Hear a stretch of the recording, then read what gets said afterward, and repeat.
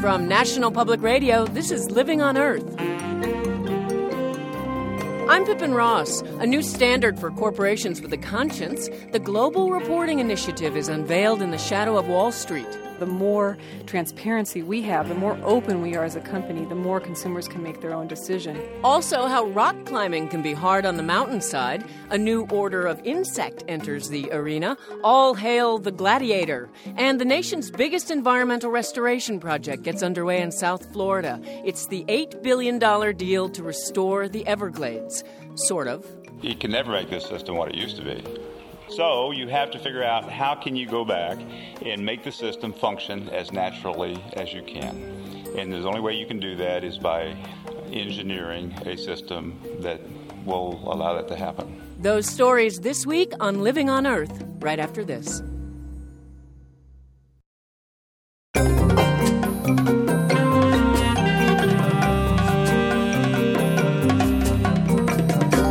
Welcome to Living on Earth. I'm Pippin Ross, sitting in for Steve Curwood.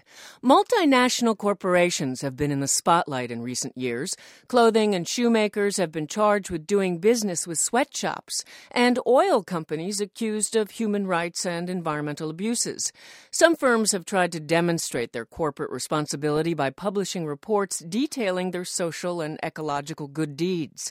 But there's been no standard for this reporting. Until now. Living on Earth's Cynthia Graber explains. There is now no great debate about the ethical duties that attach to trade and business. Nyameko Barney Pityana is chair of the Commission of South African Human Rights. He recently addressed a United Nations meeting of more than 250 business, finance, and NGO representatives. The event, the official launch of the Global Reporting Initiative, a new set of guidelines to help quantify a company's level of social responsibility. We now understand that a reckless exploitation of the natural resources is neither political nor morally acceptable. More importantly, there is now a body of opinion which affirms that such activities ultimately do not make business sense. This project was born of a partnership between the United Nations and the nonprofit group the Coalition for Environmentally Responsible Economies, or CERES. The effort is touted as a standard guide for companies to use when reporting data not included in financial reports, things like energy use, pollution emissions, and compliance with international human rights standards. Robert Massey, director of CERES, says companies have become increasingly aware that their end product isn't the only thing of concern to customers and investors. For instance, the state of California now restricts its pension system from investing in countries with weak human rights records. And it's not the only one. You have the City of New York pension system, a huge system, which has now and is increasingly involved in advocating that companies take steps to address climate change and address other issues because they're concerned about the long-term values. The report asks companies to detail such things as the amount of carbon dioxide emitted annually. Companies can list efforts to improve energy efficiency. And there are questions about wage and labor standards. Participation in the Global Reporting Initiative is voluntary. But if a company chooses not to answer any particular question, it must explain why. The initiative is the result of input from hundreds of organizations, including activist groups like Greenpeace, financial organizations such as PricewaterhouseCoopers, and companies such as Ford, Dow Chemical, and Nike. We as a company have learned a lot on these issues because we've been at the center of a lot of the criticism. Maria Idle is Vice President of Corporate Responsibility at Nike, a company that came under fire in recent years for working with overseas sweatshops. Nike admits past wrongdoing, but sees its participation in the initiative as a way to demonstrate improvements. We have engaged in a very extensive and in-depth program to improve our labor practices and the work we do around environmental sustainability. So the more transparency we have, the more open we are as a company, the more consumers can make their own decision. One thing to remember, though, this report passes no judgment on the data collected. Again, CERES Director Robert Massey. The sense of whether this is appropriate behavior or inappropriate behavior will be decided outside in the full-fledged sort of marketplace of debate, but it will be based on common definitions and core indicators that give you comparable information. But not everyone thinks the Global Reporting Initiative is an unqualified success yet. Oxfam International, a humanitarian organization, is supporting the initiative, but it wants the process to include a way to verify a company's self-reported information. Jeremy Hobbs, Oxfam's executive director, stressed this in a speech at the lunch. Whilst we have voluntary codes, we also believe that verification is a major issue, which needs more work. It's fine to have voluntary codes, but if we can't see whether they're actually making a difference, then they're not terribly helpful. Committees are currently working out the details of how to verify a company's data. Organizers of the Global Reporting Initiative say this system is part of an ongoing process. Right now, the second draft of the guidelines is on the web for public comment and will be released in July. In addition to verification procedures, participants are also wrestling with the question of company borders. With corporations connected to so many operations around the world, how do you define where one company's responsibility ends and another's begins? For Living on Earth, I'm Cynthia Graber.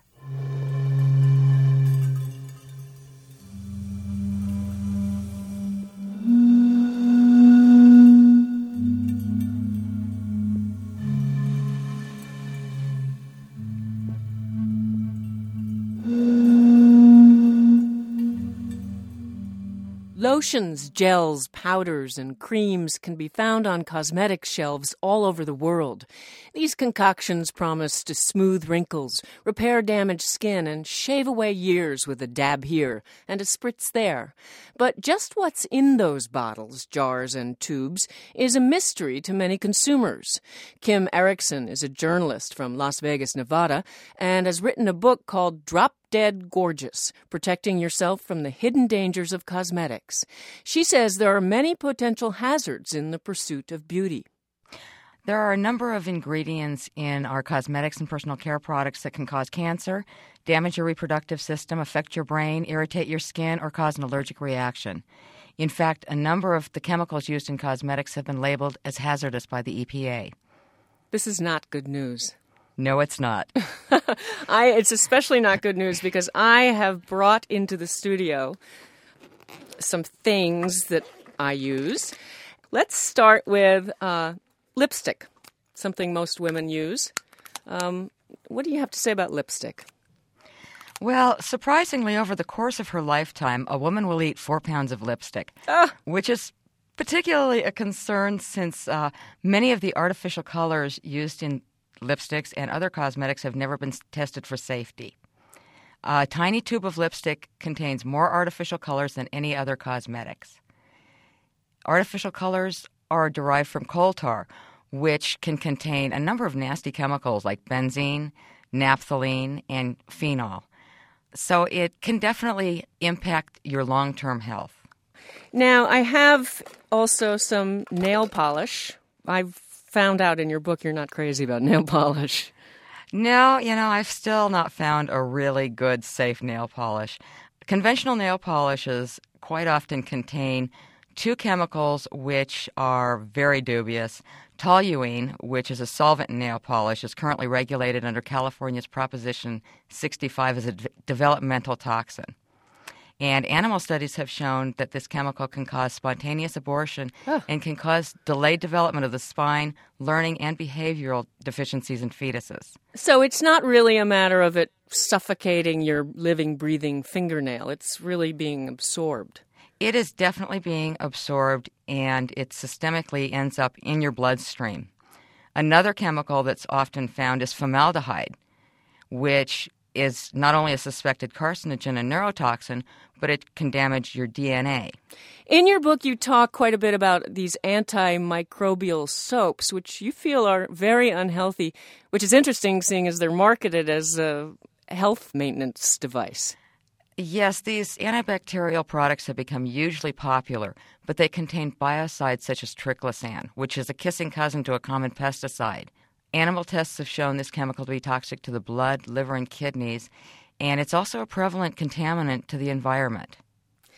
Okay, now let's shift the conversation a little bit here to the cosmetics industry. I mean, this is sounding a little bit like the tobacco industry. There are a number of similarities. Most people believe that the U.S. FDA ensures the safety of cosmetics, but they actually don't have the authority to require safety testing before a product appears on the store shelves. What's more, manufacturers aren't required to report cosmetic-related injuries or submit safety data on the ingredients used in their products. Right, they just have a little warning saying it may cause a rash or discontinue use if such and such happens, and that's all they need to do? Actually, they don't even need to do that. Some manufacturers do that because they test for short-term problems such as allergic reactions or irritations. But by and large, manufacturers do not test for long-term health risks such as hormone disruption or cancer. Okay, so what are we going to do? What do we do to be clean and pretty and not hurt ourselves? Fortunately, there are a number of cosmetic companies out there who have become responsible. They use natural ingredients to create their products. These can be found in health food stores and online. And you've got some of these things with you. Yes, I do. Tell me what you got. Actually, I have an antibacterial waterless hand wash, and instead of triclosan, it relies on tea tree oil, which is an essential oil, to kill bacteria and microbes. I also have a lipstick, which surprisingly uses no FD&C colors at all. It's based on hemp and herbs. Now, you have some amazing recipes in your book for making things like skin smoothers and even perfume. Do you have any recipes that are for extremely busy people? Actually, there are some recipes which are extremely easy and quick to make. One of them is a gentle exfoliant for your face. It's an oatmeal and honey mask. All you do is you mix a half a cup of oatmeal with 2 tablespoons of honey, slather it on, put your feet up, rinse it after about 20 minutes with warm water, and you have a glowing complexion. Hey, rinse it. Let your dog lick it off. That's true. It certainly wouldn't hurt the dog. Kim Erickson is a freelance environmental journalist in Las Vegas, Nevada, and author of Drop Dead Gorgeous, Protecting Yourself from the Hidden Dangers of Cosmetics. Kim, thanks for talking with me today. It's my pleasure, Pippin.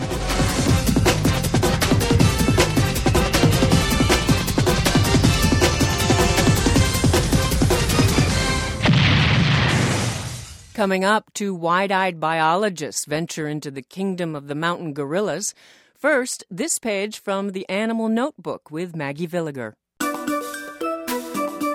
Entomologists may be smiling, but entomophobics are cringing. That's because scientists have announced the discovery of several brand new species of bugs that are so unusual, a new insect order had to be created to classify them. The order is called Mantophasmatidea, and the first representative is a 40-million-year-old fossil encased in amber. But researchers have also located members of 5 more Mantophasmatidea species that are actually creeping and crawling this very day in the remote Brandberg Mountains of Namibia in southern Africa. Scientists call the discovery analogous to finding a living saber-toothed tiger or a woolly mammoth roaming some remote region. Entomologists say these newfound bugs are a sort of cross between a praying mantis and a walking stick, with powerful spiny legs that they use to grab and crush their prey. The carnivores are so voracious, some captured bugs were eaten by their companions on the trip back to Germany with the scientists. That might explain why the bugs have been nicknamed gladiators. Researchers are setting up colonies in captivity to observe the way these insects feed, breed, and develop.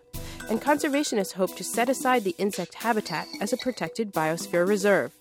That's this week's Animal Note. I'm Maggie Villiger. And you're listening to Living on Earth.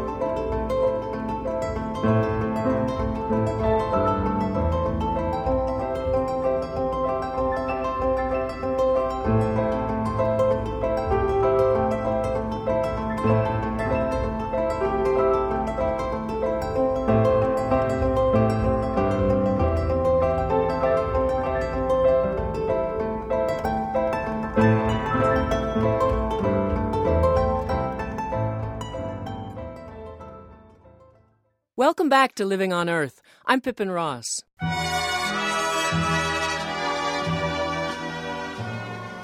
We'll meet again. Don't know where, don't know when, but I know we'll meet again some sunny day. It's finally April when spring really begins. More daylight, less cold, the start of baseball, the end of March Madness, and of course, the kickoff of atomic tourism season. It all takes place 700 feet below the swanky Greenbrier Resort in White Sulphur Springs, West Virginia, behind 25-ton doors past miles of concrete corridors in a bunker created to house the U.S. Congress in case of nuclear war. Dubbed Project Casper, the bunker was built for $14 million in the 1950s and remained hush-hush until the Washington Post exposed the hideaway in a 1992 article. Though the Greenbrier is a 5-star resort, the bunker is no paradise. It's equipped with decontamination showers, an isolation chamber, and a pathological waste incinerator. The facility also contains mini replicas of the House and Senate chambers, even down to the oil paintings of the Founding Fathers on the walls.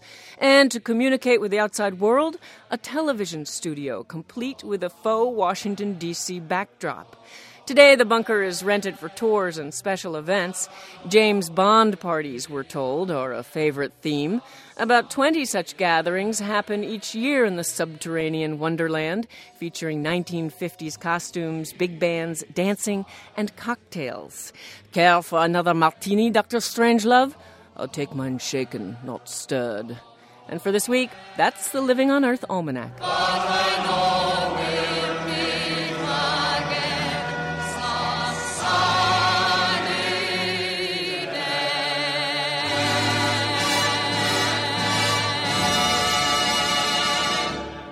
In 1978, Peace Corps volunteers Bill Weber and Amy Vetter took off on what they thought would be the adventure of a lifetime.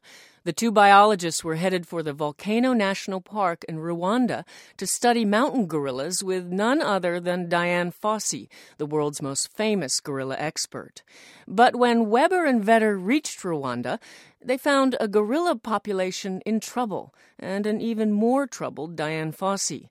Their experiences are chronicled in the book In the Kingdom of Gorillas. Vicki Croak spoke with the authors and prepared this report. For Amy Vetter, learning gorilla has been pretty easy. Almost from the beginning of her time in the Rwandan rainforest, she found she could mimic the massive animals, who are, in general, very quiet. There is the deep and deeply happy belch of contentment, for instance. And it goes... and the irritated, cough-like bark that serves as a warning. Moments spent with the gorillas in the field were idyllic, but all too short. Whether they were rescuing the sick and orphaned or carving out a safe place for all mountain gorillas, Vetter and Weber have truly battled the odds, finding opposition in some surprising places. One of the first cases they took on was that of little Mweza, who in February of 1978 was taken from her family group by poachers. By the time the biologists reached the emaciated 4-year-old gorilla, the wound from a wire noose around her ankle had turned gangrenous. They moved her to camp and for 8 days nursed her round the clock. We were just incredibly frustrated by the fact that there was no adequate treatment for an ill gorilla. There was help waiting down the mountain in the form of human doctors, but that help was being refused by Diane. And it was a terribly, terribly frustrating situation to know there was a gorilla that might be able to be saved, and there was no way to do it. And we watched her die a horrible death. And that, I think, was a really galvanizing point in our life, feeling that research was one thing, but we had to move as quickly as we could to action to try to save these animals. Vetter and Weber were seeing a deeply troubled Fossey, a woman far different than the one gracing the airways through National Geographic specials, a far darker personality than that eventually brought to life in the movie Gorillas in the Mist. By the time we came to know Diane, in the late 70s, she was probably a very different person than the woman who first came to Rwanda in 1967. And I think a lot of alcohol, isolation, perhaps difficulty dealing with the fame that had been dropped on her, I think pushed her into mental illness. And I think it's difficult to sit back and judge someone and say they're wrong, they're bad, when in fact what you're looking at is someone who is sick. The couple began to look at the big picture of conservation, but Fosse would have none of it, ultimately rejecting every proposal the two young field biologists brought forward. Primatologist Michelle Goldsmith, a National Geographic scientist and a professor at the Tufts University Vet School, has also pondered Fosse's decline. I think that she was a perfectionist and that this got in the way of her efforts and her daily frustration in trying to save the gorillas. I'm not sure if that's what led her to be an alcoholic, and I'm not sure what effect being an alcoholic actually had. But the effects were clear to Amy Vetter and Bill Weber. They realized they were on their own. Vetter was studying gorilla ecology to better understand what these animals ate and how much of it they needed to survive. And Bill Weber was intrigued by the human part of the equation. How do you get desperately poor local people to care about the conservation of these wild animals? To be truly effective, you also have to learn about local culture, politics, economics. You have to go out and become a biodiplomat, an advocate for their protection. And to do that often means leaving the park, going out and working with local villagers, getting to know government officials, whatever you may think of them, and trying to influence their thinking and their decision-making so that they take actions in favor of conservation, in this case, to protect the gorillas. So, armed with some basic knowledge, the couple hatched a plan. Though the word ecotourism hadn't yet been coined, the two biologists plumbed the concept in a bid to stave off government plans to make commercial use of the park for cattle ranching. Vetter and Weber claimed they had a way to earn more money for the park, but how could they be so confident that it would work? We invented the numbers. We knew how much they were estimating for revenue for the cattle project, and we came up with a higher number. 3,000 tourists, $25 a day apiece. That's $75,000. Bingo, we win. Wild gorillas have a tendency to run from the sight of human beings, even ecotourists with deep pockets. So Bill Weber hustled to habituate a group, training the gorillas to tolerate visits from paying strangers. And they had to habituate humans to the presence of gorillas. Here, in a scene from a National Geographic documentary, Amy Vetter quietly instructs a group of tourists about the etiquette of entering gorilla society. There's no real problem today, but we should stay close together. Now, and we should speak quietly. And make sure you're going to be excited. So be careful. Oh, carry your sticks close to your bodies. When the couple first came to the park, visitors brought in a meager $7,000 annually. But by 1989, with the Mountain Gorilla Project in full swing, the park was making $1 million a year. However, Tufts primatologist Michelle Goldsmith says ecotourism has been a double-edged sword for gorillas. They can catch human diseases, and habituated gorillas tend to leave the safety of their park. But Goldsmith has no doubt about one thing. About 20 years ago, this population was being devastated by poachers and habitat disturbance, and without the creation of tourism at that time, I think that we probably would have lost the entire population. In the late 80s, with the future of the gorillas seemingly assured, Bill Weber and Amy Vetter returned to the United States, where they're now both directors of the Wildlife Conservation Society. The rescue of this fragile population would be a sweet ending to the couple's shared story with gorillas, but history has added a few more unexpected chapters. As Amy Vetter continued to visit Rwanda in the early 90s, she saw signs of what eventually would become the brutal genocide of the Tutsi minority there. We saw a downward spiral, but never expected the kind of explosion that took place in 1994 when the genocide and the cataclysmic war broke out. In the course of 100 days, perhaps 800,000 Tutsi were killed. Turning those numbers into something personal is difficult. There are many people we worked with who were lost or disappeared. The one probably closest to us was Clementine. The nanny to their two children, a woman they considered a close friend, disappeared during the genocide. Amy Vetter again returned to Rwanda and tried to find her. The emotion of that time is still raw. When I returned, I did look up her house and her family. I showed a picture of Clementine to her sister, who thought that meant she was alive. Sorry. Despite the fact that Clementine has never been heard from, Vetter and Weber find solace in one astonishing fact. That gorilla numbers have actually continued to increase.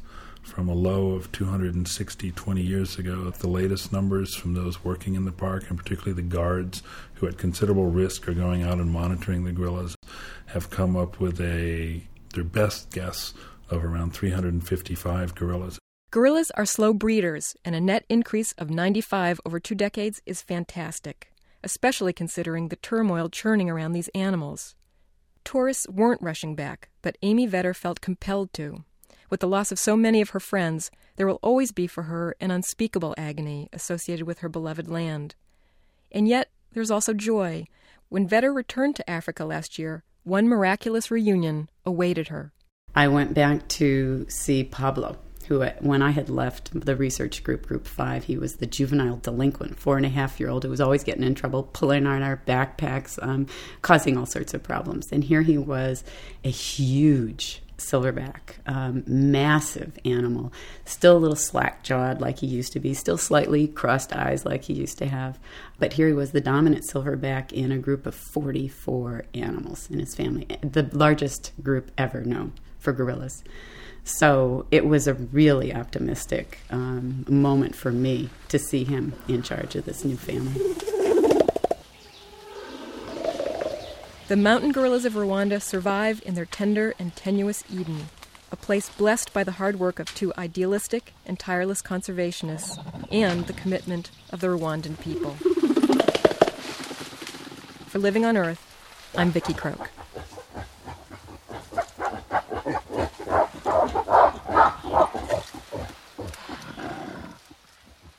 The 18th century British art critic John Ruskin called them the first mercy of the earth. He was talking about mosses, and commentator Cy Montgomery urges you to explore their velvet tapestries for the first signs of spring, and to see in them how humility mingles with strength.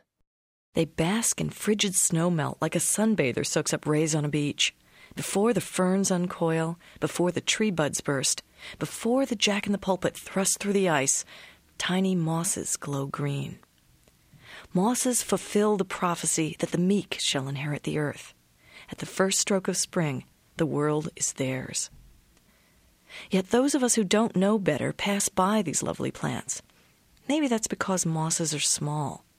Most grow only 1/16 of an inch to a few inches tall, and they tend to hide in humble places, between the cracks and sidewalks, in the crevices of tree bark, on the underside of rocks. Their common names suggest their staggering variety of forms. The hump-backed elves, for instance, are mushroom-like greenish-black mosses.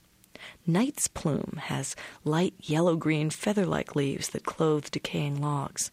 The names are fanciful, but mosses are disarmingly simple.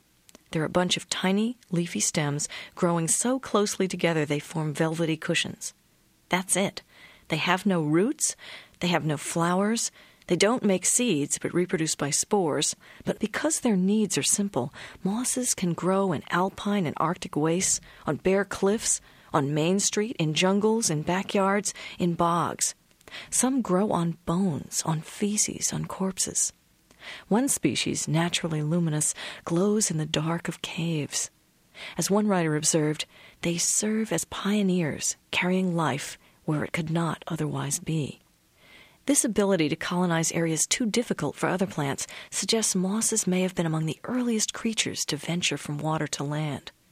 They don't fossilize well, so no one really knows how or when mosses evolved, but one feels something primal about them, a connection to the creation. Surely the landscapers of Japan's Buddhist temples knew the value of mosses for soothing the human spirit. There's a temple in Kyoto famous for its 5-acre garden filled with too many varieties of mosses to mention here. What better aid to meditation than this simple, ancient, lush blessing, inviting us to look closely, think deeply, and remember that Earth's meekest creatures promise us spring. Commentator Cy Montgomery is author of the new book, Encantado, Pink Dolphin of the Amazon. You're listening to NPR's Living on Earth. A new report says rock climbers have a big impact on the plant life that grows on the cliffs they climb. Michelle McMillan is a graduate student at the University of Guelph in Ontario, Canada, who did the research. Michelle, how did you figure this all out? I actually looked at 25 climbing routes and 25 unclimbed areas. And I would actually tie on at the top of the cliff, and I would lower myself over the edge, and then I would dangle from the rope for sometimes hours at a time. And you found? Well, I looked at the number of plants that were present in climbed versus unclimbed areas, and I found that much lower numbers were present in climbed areas than in unclimbed areas. And I also found that there was actually a change in the types of species that were present. So I had 81% of all of the plants that I found in climbed areas were alien species to Ontario, where only 27% of the plants in the unclimbed areas were aliens. So what does that mean? I mean, how are these non-native species getting in there? Well, a couple of things need to happen for the alien species to get into an area, and the one is that there has to be room for them. So climbers are making room for the alien species simply by reducing the numbers of plants that are present. And then the second thing that needs to happen is there needs to be some sort of seed or propagule from the plant introduced to the area, and a good way for that to happen is in the soil on climbers' shoes or attached to climbers' coats or gear, or they can come in on the wind. Now, have you found yourself kind of scowling at climbers? Not at all. I want to make it clear that I am not anti-climbing and I am not anti-climbers at all. I think that climbing can definitely occur in an area with as little impact as possible. And so that would kind of imply that rock climbers have some responsibility to do what?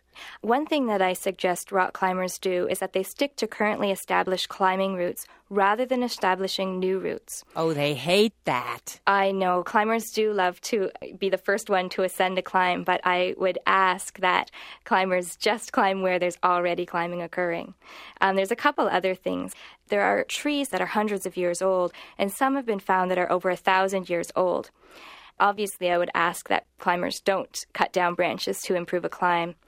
Another thing that climbers do sometimes, especially when they're establishing a new climb, is that they wire brush or blowtorch mosses and lichens off the rock. No. It is true. So I would ask that you just avoid using those finger or toe holds if you find them too slippery, and just try to look for another one. Michelle McMillan is a graduate student at the University of Guelph in Ontario, Canada. Thank you very much, Michelle, and keep up the good work. Thank you very much. Take care. Just ahead, your letters and comments. First, this environmental health note from Jessica Penny. In 1981, thousands of people near Madrid came down with severe cases of debilitating muscle pain, rashes, and respiratory failure.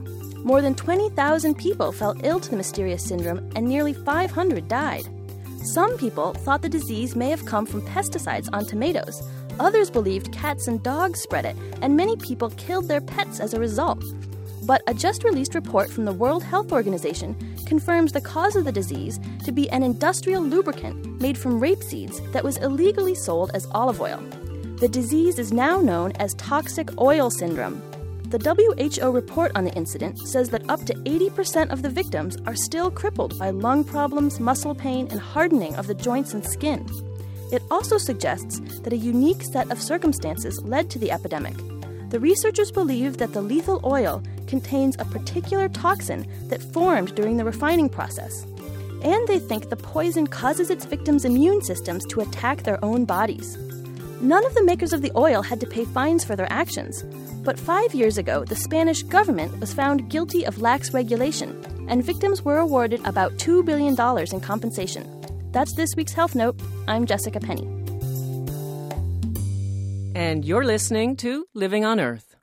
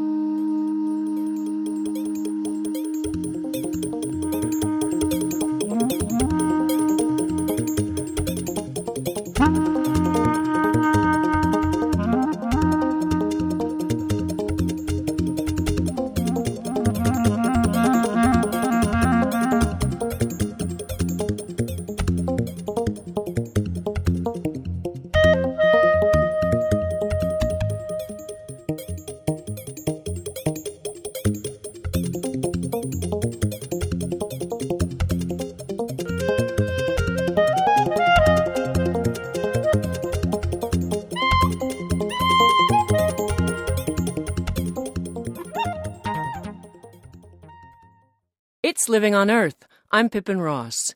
How to make the river of grass flow once more. The restoration of the Everglades is just ahead. But first...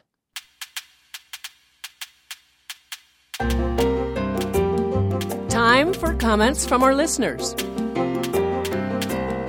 New Hampshire Public Radio listener Charles Terry heard our story about geocaching enthusiasts who zero in on mini treasure troves with the help of handheld global positioning system units. Geocaching was not born after Clinton lifted the GPS ban, as your story stated, Mr. Terry writes. It has been popular in Great Britain for quite some time now. Only there it's called letterboxing, an orienteering sport done with a hand compass and a topographic map. The prize is not some trinket, but the privilege to stamp your logo in a book kept in a metal tube as a sign to other seekers that you found the cache. Walking around trinket trading with a device that tells you exactly where you are is a no-brainer and just seems so, well, American. Our story about dilute amounts of pharmaceuticals and personal care products detected in waterways left some listeners with a lingering question. Your report ended with, "Don't dispose of unwanted drugs down the drain or toilet," wrote WBEZ listener Vic Banks in Chicago. Hey, finish up reporting by telling us what to do with the stuff. Okay, here's some suggestions from the folks at the U.S. Geological Survey. They say to discard old drugs as hazardous waste. Most communities designate times when they'll accept things like old paint and cleaning products for disposal. And your local pharmacy may accept expired or unwanted drugs for incineration. And finally, about our Earth Ear recording of migrating geese on a stopover in North Dakota. Did you check their passports? Asked KQED listener Mark Spear from San Francisco. I'm curious to know how you were able to tell that the geese whose vocalizations you broadcast were Canadian. They could have been American geese traveling to Canada for the summer. Nationality aside, I think you meant to refer to the species Canada geese. Mr. Spear is right. The birds, of course, were Canada geese. We'll take your corrections or kudos on our listener line anytime at 800-218-9988. That's 800-218-9988. Or write to us at 8 Story Street, Cambridge, Massachusetts, 02138. Our email address is letters@loe.org. Again, that's letters@loe.org. And visit our webpage at www.loe.org. That's www.loe.org.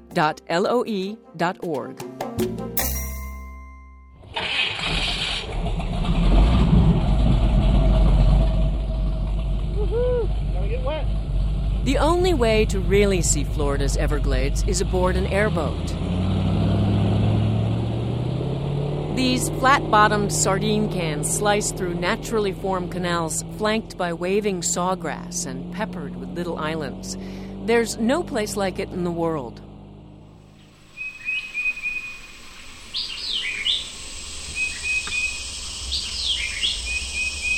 The Everglades used to function as a nearly perfect system to store, filter, and distribute water throughout South Florida. It was a system able to readily adjust to the region's dry and wet seasons. But today's Everglades are nothing like the place Miccosukee tribal elder Buffalo Turtle says he grew up in. If you're going to find a fish, you will find them because you can look down, you can see the bottom. Water's very clean. All those birds used to be around, it's gone. Everything is changed so quickly. It seems like it's overnight. Well, not quite overnight. The reshaping of the Everglades began in the late 50s. The architect was Napoleon Bonaparte Broward. He was Florida's governor at the time, and his plan was to drain the 4 million-acre swamp. Foot by foot, mile by mile, the work went on. Drilling, blasting, digging, bite by bite, 5 to 8 cubic yards per mouthful. Slowly, persistently gouging the bottom to build up the top. This archival film, Waters of Destiny, documents the efforts to dry up the Everglades. The Army Corps of Engineers built 1,800 miles of levees and canals to keep new housing developments and farmland from being flooded. The water was diverted to people and crops. Water that once ran wild. Water that ruined the rich terrain. Water that took lives and land, put disaster in the headlines and death upon the soil. Now, it just waits there, calm, peaceful, ready to do the bidding of man and his machine. It was a huge engineering success, but it left the Everglades crisscrossed with roads and canals and no longer able to serve as the region's giant water filter. Terry Rice used to command the Army Corps of Engineers in Florida. You can look at the EPA records. They publish a report every 2 years on water bodies in Florida. Almost all of them are degrading in water quality year by year. So people don't understand that. People don't know that. I mean, we know it because that's our job to know it. The decline of the Everglades so upset the Miccosukee tribe it filed suit after suit, blaming the state of Florida for the deteriorating water quality. Tribal Chairman Billy Cypress. I make it short and simple, and I hope it's sweet, and I hope people who listen think about it twice. Commitment. Get it going. And I hope we have enough attorneys that will sue and sue and sue and sue until we get it corrected. So the Miccosukee sued. Environmental groups lobbied, and eventually Congress passed what's called the Comprehensive Everglades Restoration Plan. With an $8 billion price tag, it's the biggest government-funded environmental project in history. But Army Corps of Engineers Colonel Terry Rice, now an advisor to the Miccosukee tribe, says restoration is a bit of a misnomer. You can never make this system what it used to be. So you have to figure out how can you go back and make the system function as naturally as you can. And the only way you can do that is by engineering a system that will allow that to happen. One step is to undo some of what was done in the 50s, like taking out canals, tearing up roads, and letting rains once again flood the land. The goal is to recreate a 100-mile path of undisturbed water flow from Lake Okeechobee to the Florida Keys. But the deconstruction project will take decades, and it doesn't include the thousands of acres of Everglades already destroyed or now inhabited by people and farms. There's a saying that there are three things wrong with the Everglades system. We need more storage, we need more storage, and we need more storage. Because that is what we have primarily destroyed. Herb Zebuth is a water specialist with the Florida Department of Environmental Protection. He stands at the shore of Lake Okeechobee. This lake used to feed tons of fresh water into the ecosystem. And when it was healthy, the Everglades acted like a sponge, mopping up the lake's overflow in the rainy season and holding water during the dry season. But right now, the Everglades can't soak up the overflow. When the rains come and the lake floods, the glades drown in polluted runoff, and the water it can no longer hold flows out to sea.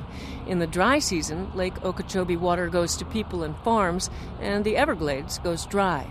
Now, because we've drained off half of the Everglades and we've lowered our water table so cheap development could come in, we are dependent more and more and more on Lake Okeechobee as a water supply when naturally it didn't have to meet those needs. And that's why we're finding that more and more often we're falling short.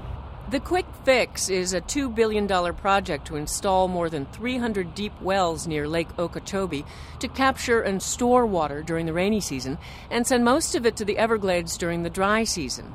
It's a controversial idea, but Zebuth says the only other option is to build massive above-ground reservoirs, flooding now valuable land.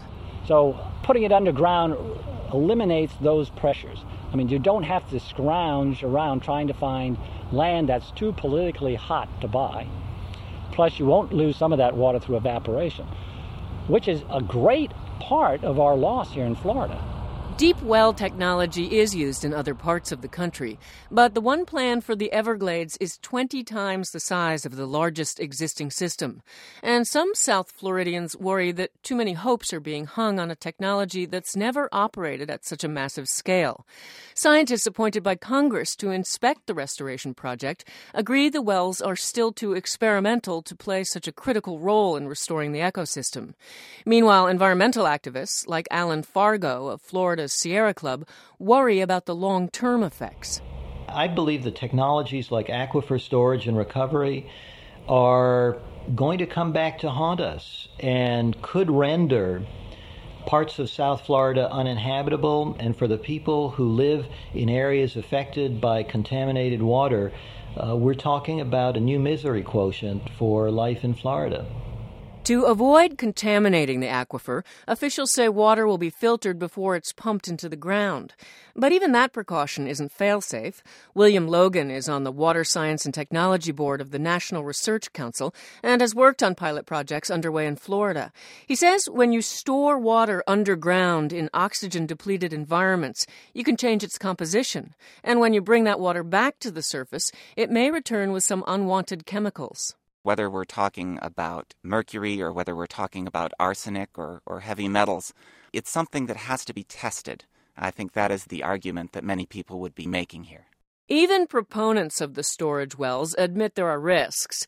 But Broward County Water Management District Director Roy Reynolds says if the deep well system can restore water flow to the Everglades, it'll be the environmental coup of the century. But there are some major questions about what may happen when we put water under the ground on such a large scale. That's why we need to move forward rapidly with the pilot projects, especially the pilot projects around Lake Okeechobee. The Water Management District will be local sponsor for 37 of the projects. Reynolds is attending a strategy session of the South Florida Water Management Board. Representatives from some 500 divergent groups are here trying to reach consensus on a 68-part plan to revive the Everglades quickly. The group is made up of natural adversaries, the sugar industry trying to hold on to its acreage, developers who want more land, and environmentalists who would like as much of the Everglades restored as possible. Reynolds says the money's available, the crisis is real, and dickering is simply no longer an option. We've never all come together and agreed 100% of the time. But I think we all realize that if we don't get it right, we're all going to suffer. If it goes wrong for one side, it's likely to go wrong for all of us. And there's a lot of folks sitting around this table that recognize that.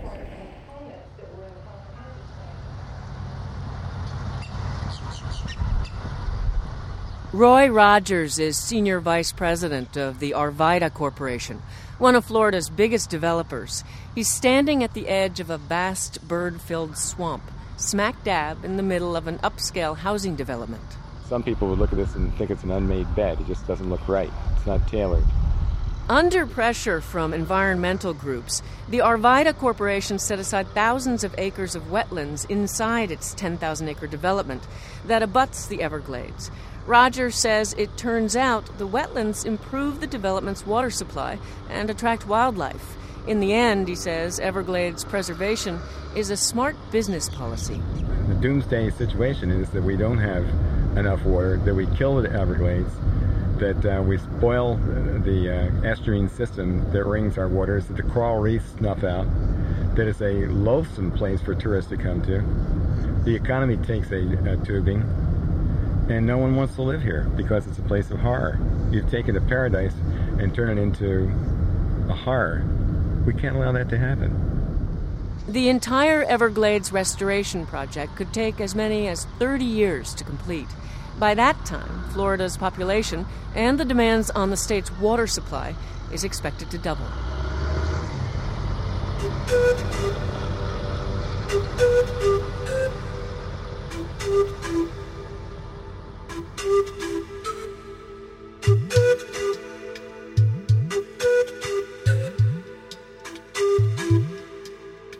And for this week, that's Living on Earth. Coming up next week, what makes us human? Repeated breakthroughs in medical technology are revolutionizing medicine, but are they changing who we are as human beings? Living on Earth's 5-part series, Generation Next, Remaking the Human Race, explores this subject starting next week, and its producer, Bob Carty, joins me now from San Diego. Hi, Bob. Hi, Pippin. What inspired you to take on this series? Well, it's because there's a number of new technologies that have the potential to change how we evolve as a species, how we design our babies, for example, how we might change our intellectual or physical capacities, how we can put animal parts inside our bodies, or how we might be able to meld our minds with computers and machines, become cyborgs. These are, in a sense, exciting but also terrifying technologies that deserve really serious examination. What sorts of technologies are we going to be hearing about? Well, the series looks at the cloning debate, both the therapeutic cloning and the reproductive cloning issues. We're going to look at genetic therapy, but also that kind of gene therapy that's called germline manipulation, which could change generations to come. And we'll look at the issue of marriages between machines and human beings, cyborgs, if you want. And the series begins, though, with the look at xenotransplantation technology. Xenotransplantation, can you explain that?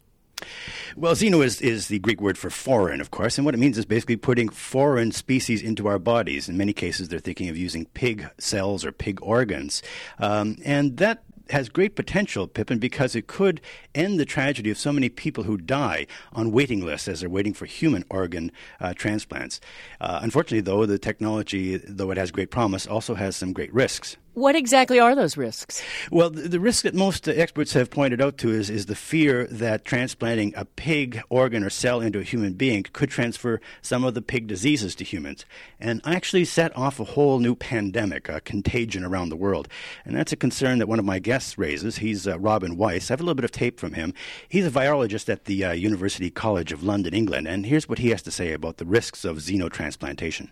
The worst-case scenario is that we'd set off something like a new AIDS epidemic, that a pig virus would become established in the human population, be a killer virus, and would start to spread. And that was Robin Weiss of University College of England, Pippin. Well, thank you, Bob, and I'm looking forward to hearing it. Okay, you're welcome. Bob Carty is a producer with CBC Radio's The Sunday Edition, and his series Generation Next starts next week on Living on Earth and will air once a month through August.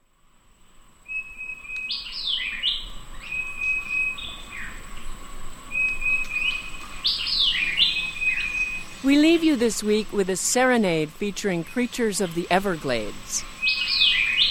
Among them, a tufted titmouse, a white-eyed vireo, a northern cardinal, a red-bellied woodpecker, and an American crow, supported by a backup chorus of cicadas and frogs. Lang Elliott was there with his recording equipment as the sun rose above the big cypress preserve.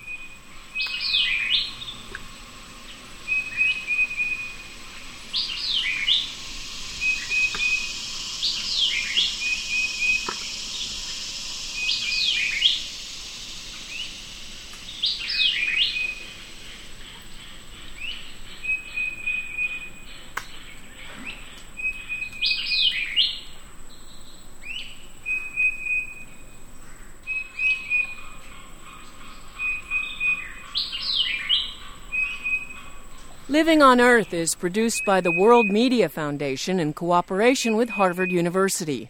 Our staff includes Anna Solomon Greenbaum, Jennifer Chu, Gernot Wagner, along with Peter Shaw, Leah Brown, Susan Shepard, Carly Ferguson, and Mylisa Muniz. Special thanks to Ernie Silver. We had help this week from Rachel Gershik and Jesse Fenn. Allison Dean composed our themes. Environmental sound art courtesy of Earth Ear. Our technical director is Dennis Foley. Ingrid Lobet heads our Western Bureau.